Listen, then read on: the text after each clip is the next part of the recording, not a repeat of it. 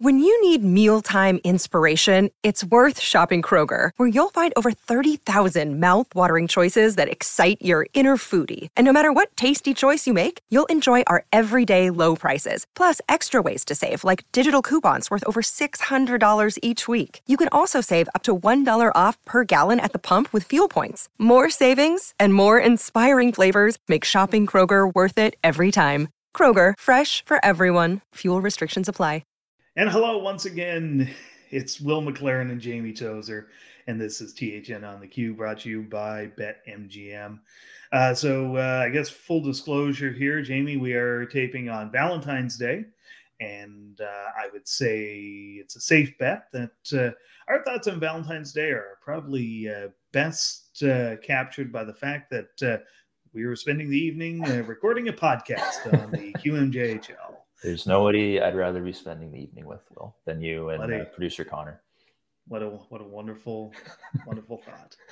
I think Connor is rather smitten. I am conflicted, but you know what? I'll take it as a compliment. Why not? You know what? There are far worse people that right, exactly.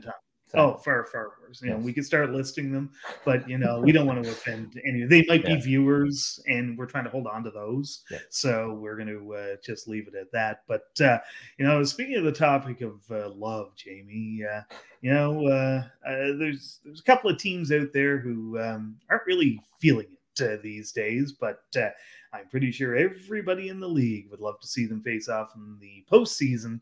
It's the Halifax Mooseheads and the Gatineau Olympic, and oh boy, how much newsworthy content came out of that game. If it wasn't enough that there's been this back and forth between the two teams already from their previous game in Halifax. I was there, and Mathis Russo and Tristan Luneau, for some reason, I don't think they're on one another's Valentine's card list, Christmas card list, or any other sort of. Well, there is one list that they're on each other's, but we can't say that on this broadcast. But that was just sort of the opening act, and Louis Robitaille staring down the Mooseheads bench after the Gatineau Olympic came out with a big home shootout victory on Wednesday night. But the kicker is Zach Leroux, who was definitely not feeling the love with a fan in the corner of the Slush Puppy Arena. And what do you make of Zach's little gesture, we will say, towards the fan there, Jamie? Yeah, it's not good. It's not good. Even if he didn't make contact, just the thought of attempting to do that, it's not good. And you can't make contact with a player like that or with a fan like that. You just can't do that. It doesn't really even matter if they said anything or if they did anything. You can't do that. And it kind of comes back to junior hockey is about developing these players to the next level. And if Leroux is going to play for the Nashville Predators and go into Philadelphia, there's going to be far worse things said to him. If I'm gritty, my head's on a swivel. I can tell you that much. You've got to learn to control your emotions at this level, and Leroux has repeatedly shown that he hasn't quite been able to do that yet. That's 9 suspensions now, so I would suspect this will probably be another lengthy one. Yeah, definitely. And just to sort of bring everybody up to speed here, we're going to attempt to do something here, especially if you end up following this on YouTube.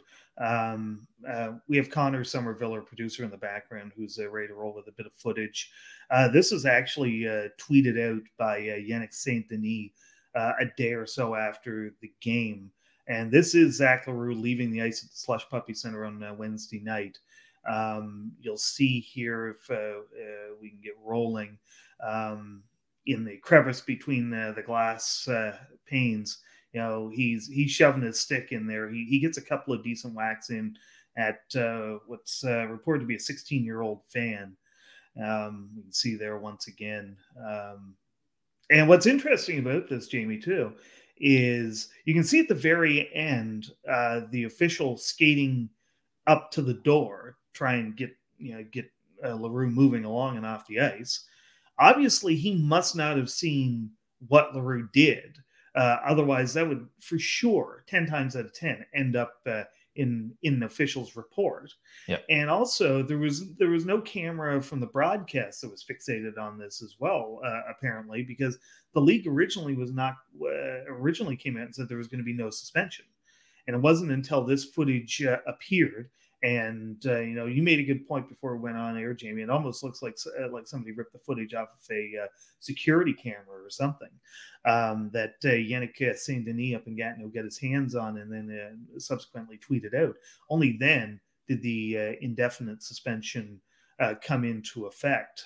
And we thank Connor as well for pulling up that footage last second and hopefully providing us a little more context for anybody who's watching this on video. But you like you've already said, Jamie, it's 9 times, and you know what? There are dubious fans in every rink in the world, essentially. Mm-hmm. We've all been kind of like teenagers that don't necessarily do the right thing or say the right thing at the right time. But no matter what's being said there, with very, very rare exception, you would think it should take something very, very bad for even something close to a reaction like that. But in the case of Zach L'Heureux, like you say, this is suspension number 9. And if I'm the Nashville Predators, I'm looking at this and saying, wow, what do we got ahead of ourselves here? Yeah. We invested a first-round draft pick in this guy. And if you're the Halifax Mooseheads, by the way, this 25-game point streak that was ended the following night in Drummondville coincided basically with L'Heureux's return to the lineup, because he's that kind of guy. He's a game changer. He can literally put the team on his back and make a difference. And if you're Cam Russell and Sylvain Favreau, you're just shaking your head, and you are incredibly disappointed over everything that's taken place. And for a team that has been getting so many headlines for all the right reasons, and deservedly so, this is the last thing anybody wants to deal with at any time of year, let alone a team that's trying to contend for a league title. Yeah, and the comparison I came up with when I wrote about this is back in the day, Mike Thomas. It felt like he was getting suspended every other week. Back during the 09-10 season, it seemed like he just could not find where the line was. Talk about bad takes exposed. I remember writing about how the offseason of 2010, 2011, the Sea Dogs shouldn't bring him back as an overager, which was just a horrendous take, because Thomas was able to find where that line was and became a very effective player. And it's odd that L'Heureux hasn't quite been able to find that line over 2 or 3 years now. Like you said, the Mooseheads just have to be disappointed with this. Yeah, definitely. And, ironically, Mike Thomas ended up hoisting that Memorial Cup as the captain of the Sea Dogs. So, good call, bud. I'm aware of it. I call myself out, at least. That being said, I had the same thoughts on Mike Thomas back in the day as well, and was pleasantly surprised with how he turned things around. So, can Zach L'Heureux turn it around? Who knows? I mean, you hope for everybody's sake the answer is yes. But, we got to see proof. And so far, the only proof that we're seeing is him, basically trying to make fans eat his stick. So it's certainly not a good look, and nothing that anybody wants to deal with at any time of year, like you said. So, we mentioned the Moose. They finally lost one in regulation. A couple days after this game in Gatineau, that was in Drummondville. And speaking of the Voltigeurs, they're back in the news this week as well, because they're in the market for a new GM. Philippe Boucher has resigned from the Voltigeurs, and what just adds another layer of oddity to this, Jamie, he's not the only GM who is no longer at the helm of their respective Q teams. 2 guys out of that position within a span of a couple of days last week. Yeah, definitely a big day last week with Philippe Boucher stepping down. Definitely a bit of a surprise, just given that he was under contract for till 2025-26. So definitely a surprising move there. But like we've talked about before, the Volts are just a bit of a mess right now, and certainly underperforming this season. And wouldn't be surprising to see some big moves made there this offseason if things kind of don't turn around, although they are turning around a little bit. And then Pascal Dou being fired by the Four. I thought that was an even more surprising move, just given that They're not doing well, but that's what we expected them to not to do. They traded away their best players. They're tumbling down the standings. And then the Four kind of oddly said that the firing was because of a lack of results versus expectations. Right. Even though I would assume the expectations are extremely low. But definitely an odd one. Just given, I always find that a little bit odd for a GM to be fired this time of year, because they had the trade deadline to put their fingerprint on this team, and then all their work's just kind of over with, and they get fired now. I know they had the draft to work with, but you can't reverse what happened at the trade deadline. No, and to compact that as well, okay, the draft is on June 10th, so there's a bit of a runway here, but this is a draft that will be conducted by a GM who is far less familiar with the organization, and most likely at his disposal will be a scouting staff that was not led by him. It was led by his predecessor. So it's a very tricky situation. And I agree with, what you just mentioned there, especially in the case of Pascal Daou. Team president Danny Marchand is the one who came out with those comments about a lack of results versus expectations. Well, what did you expect this year? I mean, everybody knew in June that Justin Robitaille was being traded to the Quebec Rampart at Christmas, which is exactly what happened. And as far as results, when the team was at its best, that team invested very heavily in a trip to the President Cup final in 2021. They made it to the final. They lost in 6 games to the Victoriaville Tigre. But I mean, yes, they would have been the favored team in that series. But at the end of the day, they lost to another strong team, and they came within an overtime goal and an additional game away from clinching a league title in very difficult circumstances in a protected bubble environment. So I don't quite understand the lack of results versus expectations comment. It kind of makes you think, is that just sort of glossing over other feelings? It's not really our place to say one way or the other, but certainly looked like the results were exactly what we would have expected from the Four over the last 2-3 years, both on the upside and on the downside. And of course, I do wonder about their draft. I'm sorry. Oh, sorry. No, go on there, Jamie. I do wonder a little bit. Great transitions in here. I do wonder about their draft bank a little bit, just because I looked at their draft picks earlier before the show, and they have St. John's first round pick in the draft, which will obviously be very high, but they don't have their own picks, and they don't pick again until the 3rd round, and that's not great for a team that's now 2 years removed from a cup title. You maybe would expect them to have a little bit more banked up by now. Right. And in case of the Voltigeur, too, it should be mentioned, too, that Philippe Boucher did cite personal reasons, health concerns for one of the reasons why he's stepping down. And I mean,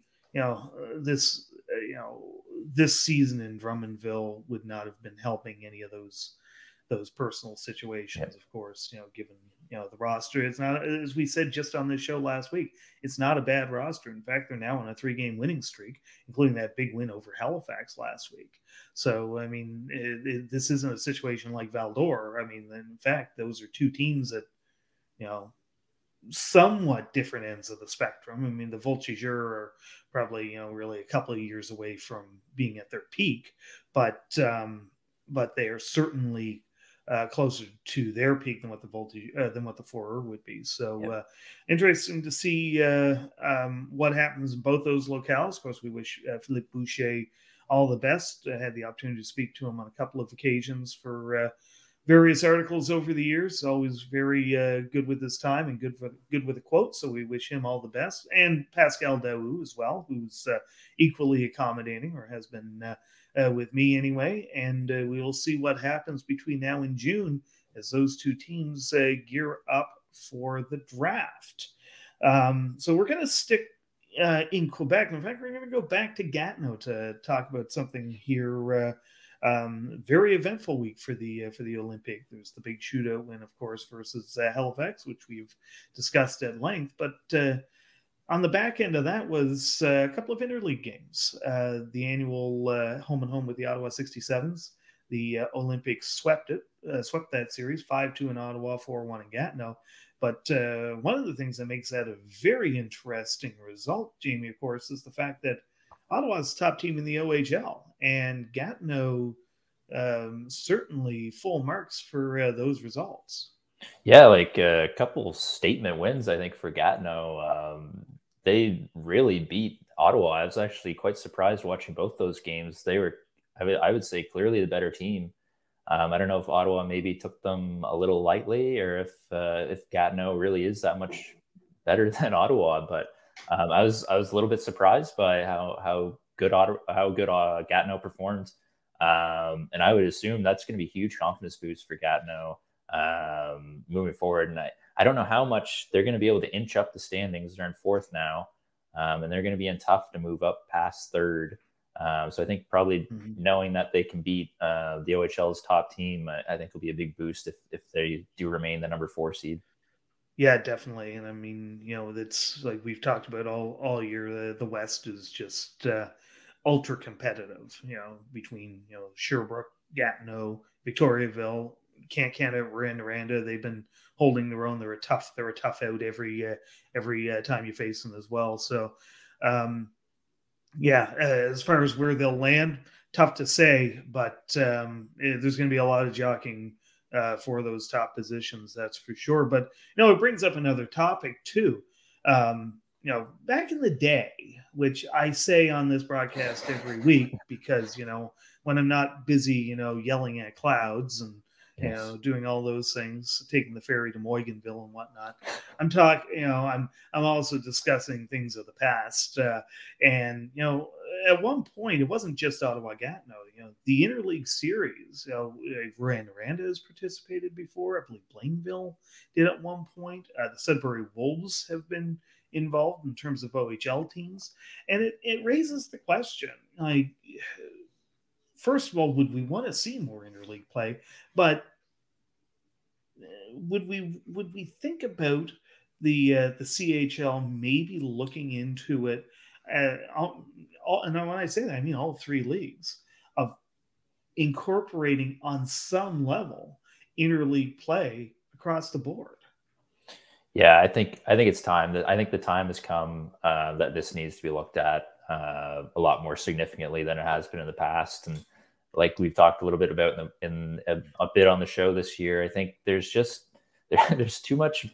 I know they're not meaningless games. They're regular season games. They matter, but there's too many meaningless games during the regular season. And I think we need to do something with the schedule to create a little bit more meaning throughout the year. And I think a lot of us would love to see these unique matchups, especially if they're big matchups like this Gatineau-Ottawa game. And I was thinking a lot about this Gatineau-Ottawa game.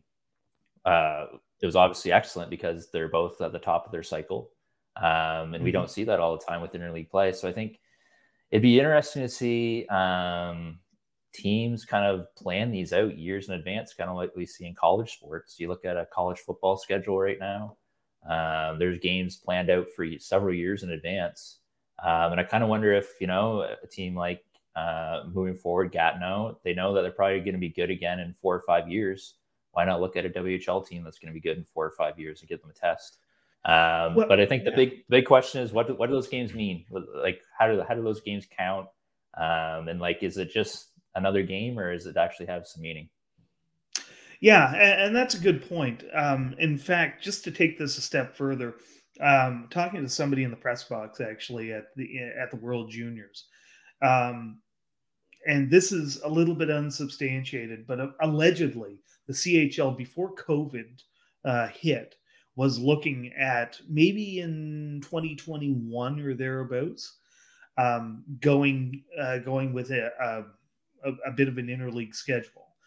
Which would have involved, it probably would have mainly involved some of the larger market teams. Like here, it would have been Halifax, Moncton, Quebec, Gatineau, maybe St. John. So some mix of geographic as well as financial or, market status. In the OHL, it would have been obviously the London Knights, probably like the Windsor Spitfires and the 67s. And then out west, it'd be your Portland Winterhawks, your your Calgary Hitmen, your teams like that, maybe like a Regina or a Saskatoon or something like that, Winnipeg, and to somehow draw up this schedule. Now if you're looking at it from a standpoint of big market versus small market, it does get tricky because not all your big market teams are always contenders, and vice versa with the smaller markets as well. But it would be, I would love to see it come back to the table if in fact it was on the table to begin with. I just talked about this on another podcast last week. Podcast whose host we will be talking about in a couple of seconds, ironically. And I did say with Gilles Courteau leaving, new commissioner coming in, that's another infusion of young blood, or presumably younger blood, coming into the hierarchy of the CHL. Dan McKenzie is now the president of the CHL after Dave Branch had that post for years and years and years. And I think you're gonna start to see some of these new ideas gain a little bit more traction as we go along. And I think it's exactly what the CHL needs. Like, no offense to the other teams in the Maritimes, and Jamie, I'm not to put words in your mouth, but I'd be surprised if you disagree. I'm pretty sure we could all do without one or two maritime rivalry, quote unquote, games off the schedule in lieu of something very different. Because if you bring, the London Knights or the Ottawa 67s or the Portland Winterhawks into Scotiabank Center here in Halifax, you're getting 10,000 people. Doesn't matter what part of the cycle they're on. Yep. And I also, when the TV schedule came out this year for TSN, I'll be honest, I found it really underwhelming, the matchups. I agree. And I think we've got to do something to, I don't want to say, to manipulate the schedule, but we've got to do something to create these big games that can be played on a big stage. And I don't think people want to wait for a 1 week every year for the Memorial Cup to see these big matchups. I think we got to look at some creative ways, even if it's a tournament, maybe during the season. I think we've got to kind of move away from this. Well, we got to stick to the regular season. We play these exact games against these exact opponents. That's the way it is. The points are set up so that we can all get the proper home ice advantage, et cetera, et cetera, et cetera. I think we need to kind of get out of that mind frame a little bit and look at some new ideas. Yeah, definitely. And with the attendance numbers, really in all three leagues being where they are right now, I think it's kind of maybe an obvious thing that has to be looked at. So, we said that we were going to talk about a couple of other podcasters that we know fairly well. They tie into our mailbag once again, our friends Adam Lund and Jeremy Boucher over at the Moncton Wildcast. Apparently, us reading their question on air fulfilled a lifelong goal. Wow. I'm humbled. I'm sure, Jamie, you are as well. Yeah. It's, I can't really think. Getting married was big for me, and graduating and things like that. My first broadcast, that was big. But you know what? Making the Moncton Wildcast life, I don't know. It is right up there. It's certainly right up there. Definitely. We feel so strongly about this that, when they threw another question our way, we said, well, we'd be stupid not to read it on air, right? And the question is, do you think the league should permanently move to 3 divisions of 6 like they had during the 2020-2021 season instead of 3 divisions of 4 and 1 division of 6? So some background on this. 4 divisions in the queue right now. You've got the West, the Central, and the East, all with Quebec-based teams, and then all 6 maritime teams are in their own division. What Adam and Jeremy are mentioning here is just to go to 3 divisions of 6. So basically, you're eliminating one of the Quebec divisions. Jamie, any hard thoughts on this one way or the other? I'm a little indifferent about this, to be honest. I'm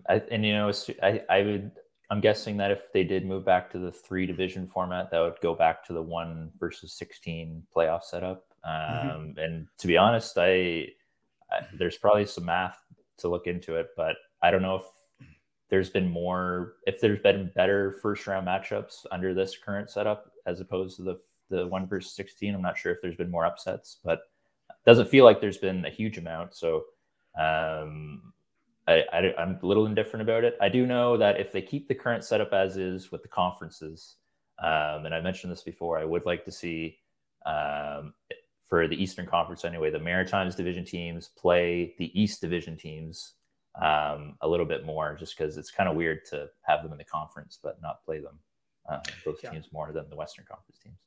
Yeah, and that's what I was going to bring up with this example too, the 3 division idea.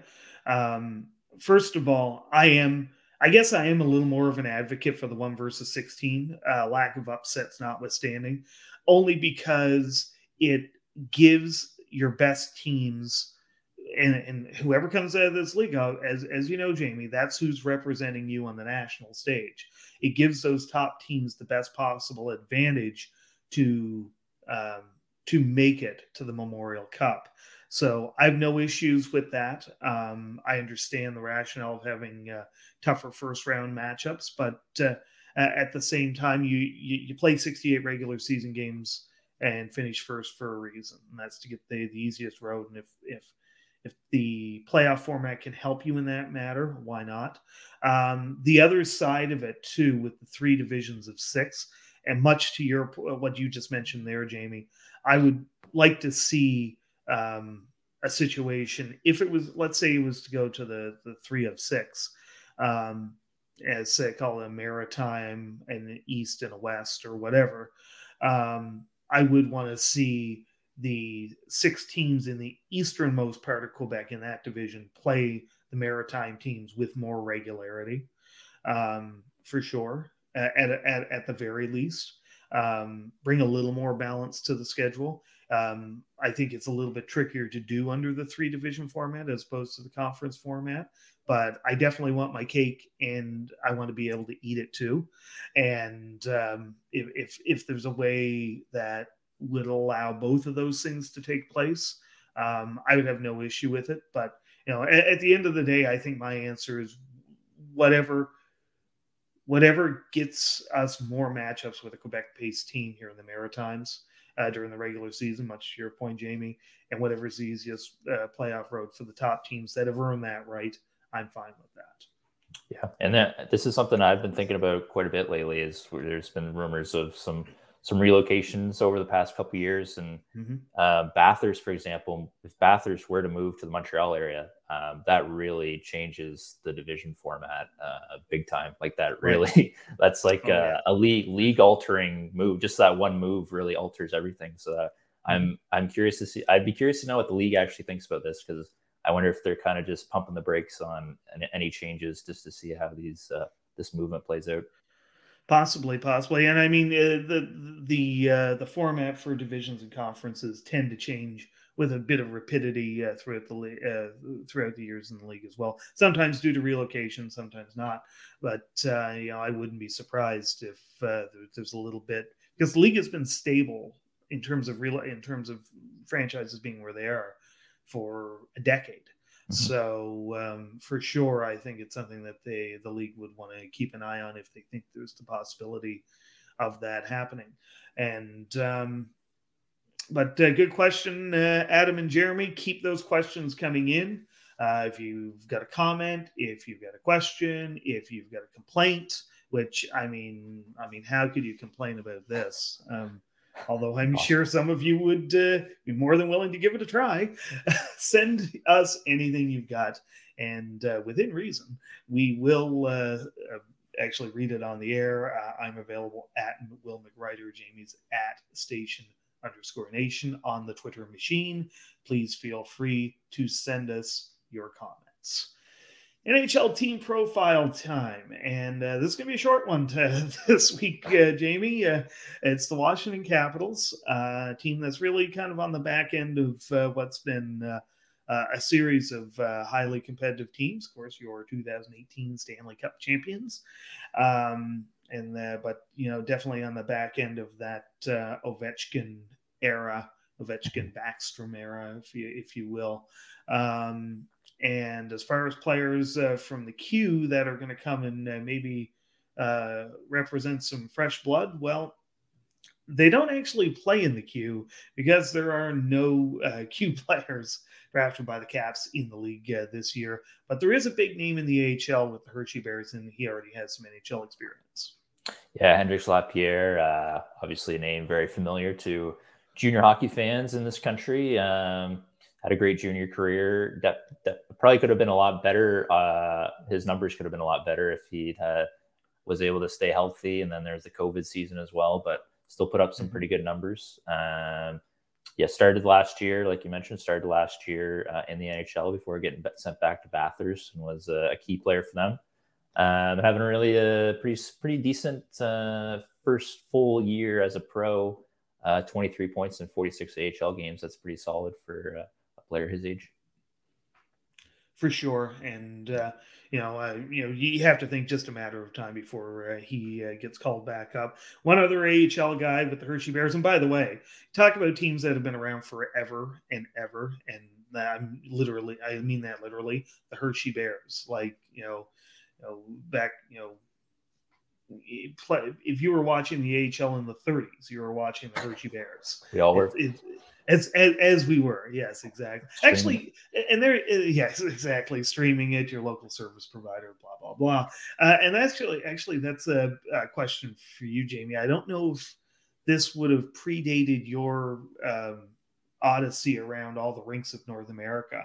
Did you ever go to the original Hershey Park Arena? No, I have been to the new one, but the old one still exists, and a college team actually plays there. So I'm hoping to get back down there to see a college game. And the Bears practice there quite a bit too. Nice. One of the more unique rinks around. Yeah, for sure. So if you, whenever you do get back there, we're going to have a special segment here. Yes. And we'll discuss your travels. And also to mention as well, Zach Fucali, member of that 2013 Mooseheads Memorial Cup team, highly touted goaltender and junior.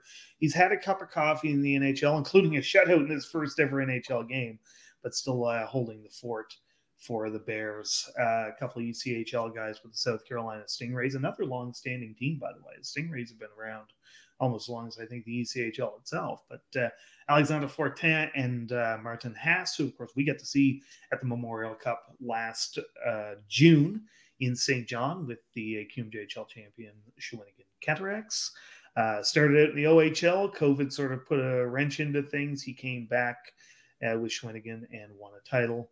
And then there are the QMJHL alumni, former teammates in Val-d'Or. There's, of course, Anthony Mantha, who's by far the one of the guys who was instrumental in that 2014 Val-d'Or President Cup run, and noted Stanley Cup denter Nicolas Aube-Kubel.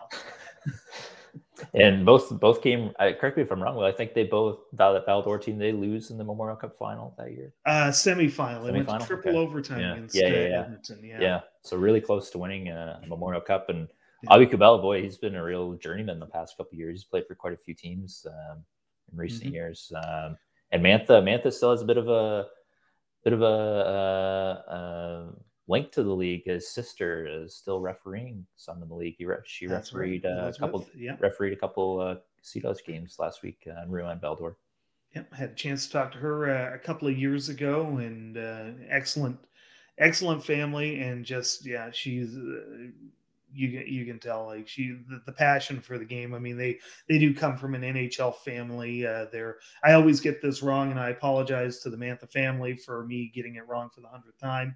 But I do believe it was Claude Pronovost or Marcel Pronovost, one of the two, from back in the original six days of the NHL, is their grandfather. So the bloodlines run deep, and Mantha's still producing fairly well for the Caps, and as you said, his sister, a well-respected official in the Q.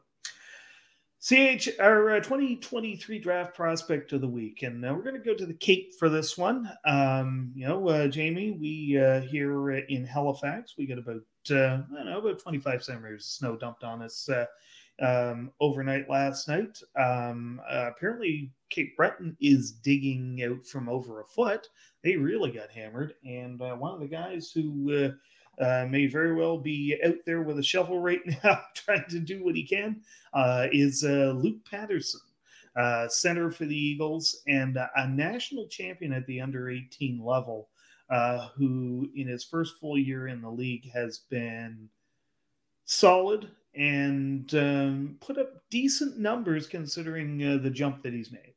Yeah, interesting that he's ranked 124th amongst the North American skaters and played under 18 last year. I feel like we don't see that big of a jump and then immediately on Central Scouting very often. So obviously caught the eye of scouts with some strong play so far.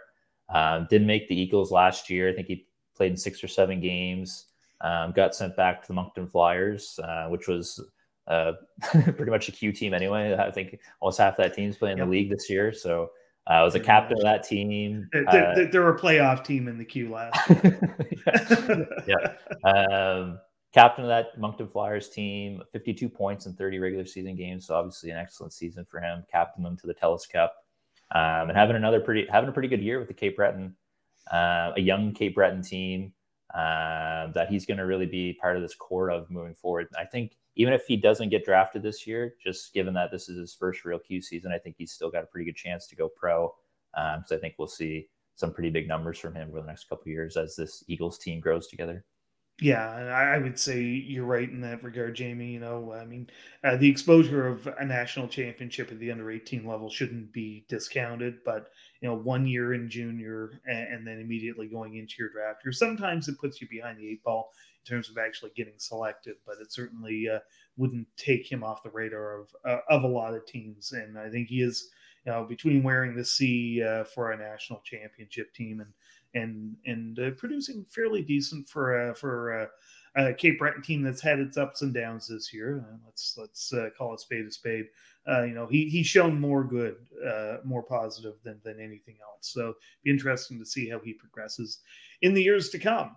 And speaking of the future, well, that about does it for us. But there's another big week ahead as the stretch drive continues in the league. Jamie, anything in particular standing out for you you're looking forward to this week?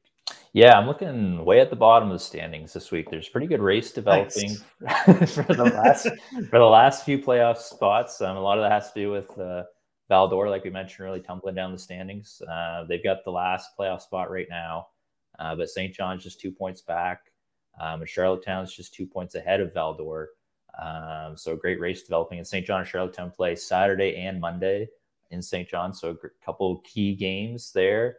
And I know we mentioned the Spice Girls performance a lot on the show. Big weekend in St. John. They've got Elton John tribute on Friday, Tina Turner tribute on Saturday, and the Lady Gaga tribute on Monday. So big week. I feel they haven't invited Gardner McDougall back in a couple of months. When are we going to see Gardner back to drop a puck? He's got a buy this week. Yeah. Yeah, exactly. Like, come on, let's get Gardner back. So, maybe he's got the pipes. We don't know. Like, get up on stage, Gardner, and just show us all your talents. I'd love to see that. That is perfect, Jamie. We'll be looking forward to all of it as it takes place. But for now, we will call it the podcast. And thank you once again for listening. It's been the Hockey News on the Q, brought to you by BetMGM. He's Jamie. I'm Will. And another big thanks, of course, to Connor Somerville doing all the hard work behind the scenes. We'll catch you a week from now.